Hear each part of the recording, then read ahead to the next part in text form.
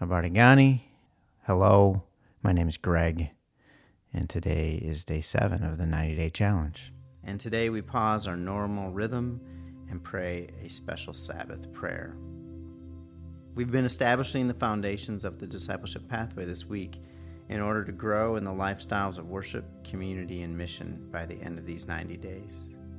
And so, as I settle into this time of prayer now, I ask for the grace to walk with Jesus, be rooted and built up in Him, and be established in the faith. Psalm 23, 1-6 says, "The Lord is my shepherd. I lack nothing. He makes me lie down in green pastures. He leads me beside quiet waters. He refreshes my soul. He guides me along the right paths for His name's sake. Even though I walk through the darkest valley, I will fear no evil. For you are with me. Your rod and your staff, they comfort me. You prepare a table before me in the presence of my enemies. You anoint my head with oil. My cup overflows. Surely your goodness and love will follow me all the days of my life, and I will dwell in the house of the Lord forever." In his book, Sabbath as Resistance, Walter Brueggemann says, "I have come to think that the fourth commandment on Sabbath is the most difficult and most urgent of the commandments in our society, because it summons us to intent and conduct that defies the most elemental requirements of a commodity-propelled society that specializes in control and entertainment, bread and circuses, along with anxiety and violence. Sabbath becomes a decisive, concrete, visible way of opting for and aligning with the God of rest."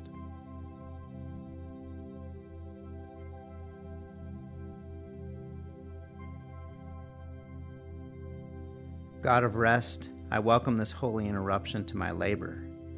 I receive your gift of rest that comes before I have finished my work. Make me lie down today and fully enter into rest. I trust you more than my ability to provide for myself, and I welcome your presence and your peace today.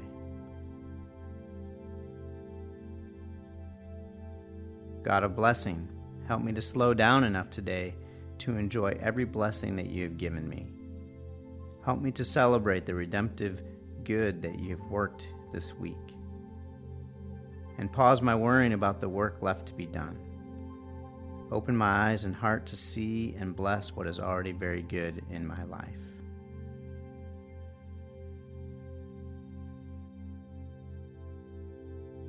Jesus, I entrust myself to you today. You are the most powerful, the most brilliant, and the most loving. You are worthy of all my life. Yet only by your grace will I become more like you. Fill this day with rest, joy, and peace.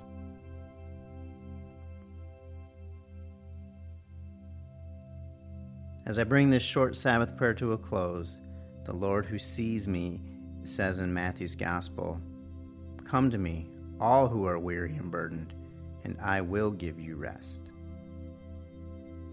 Lord, today I come to you. I need your rest. I pause for a moment to settle into this day.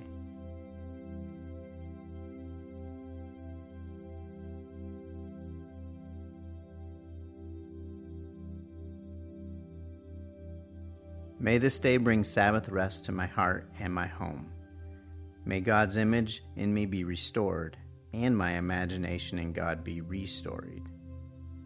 May the gravity of material things be lightened, and the relativity of time slow down.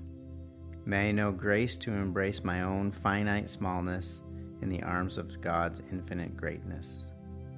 May God's word feed me, and His Spirit lead me into the week and life to come.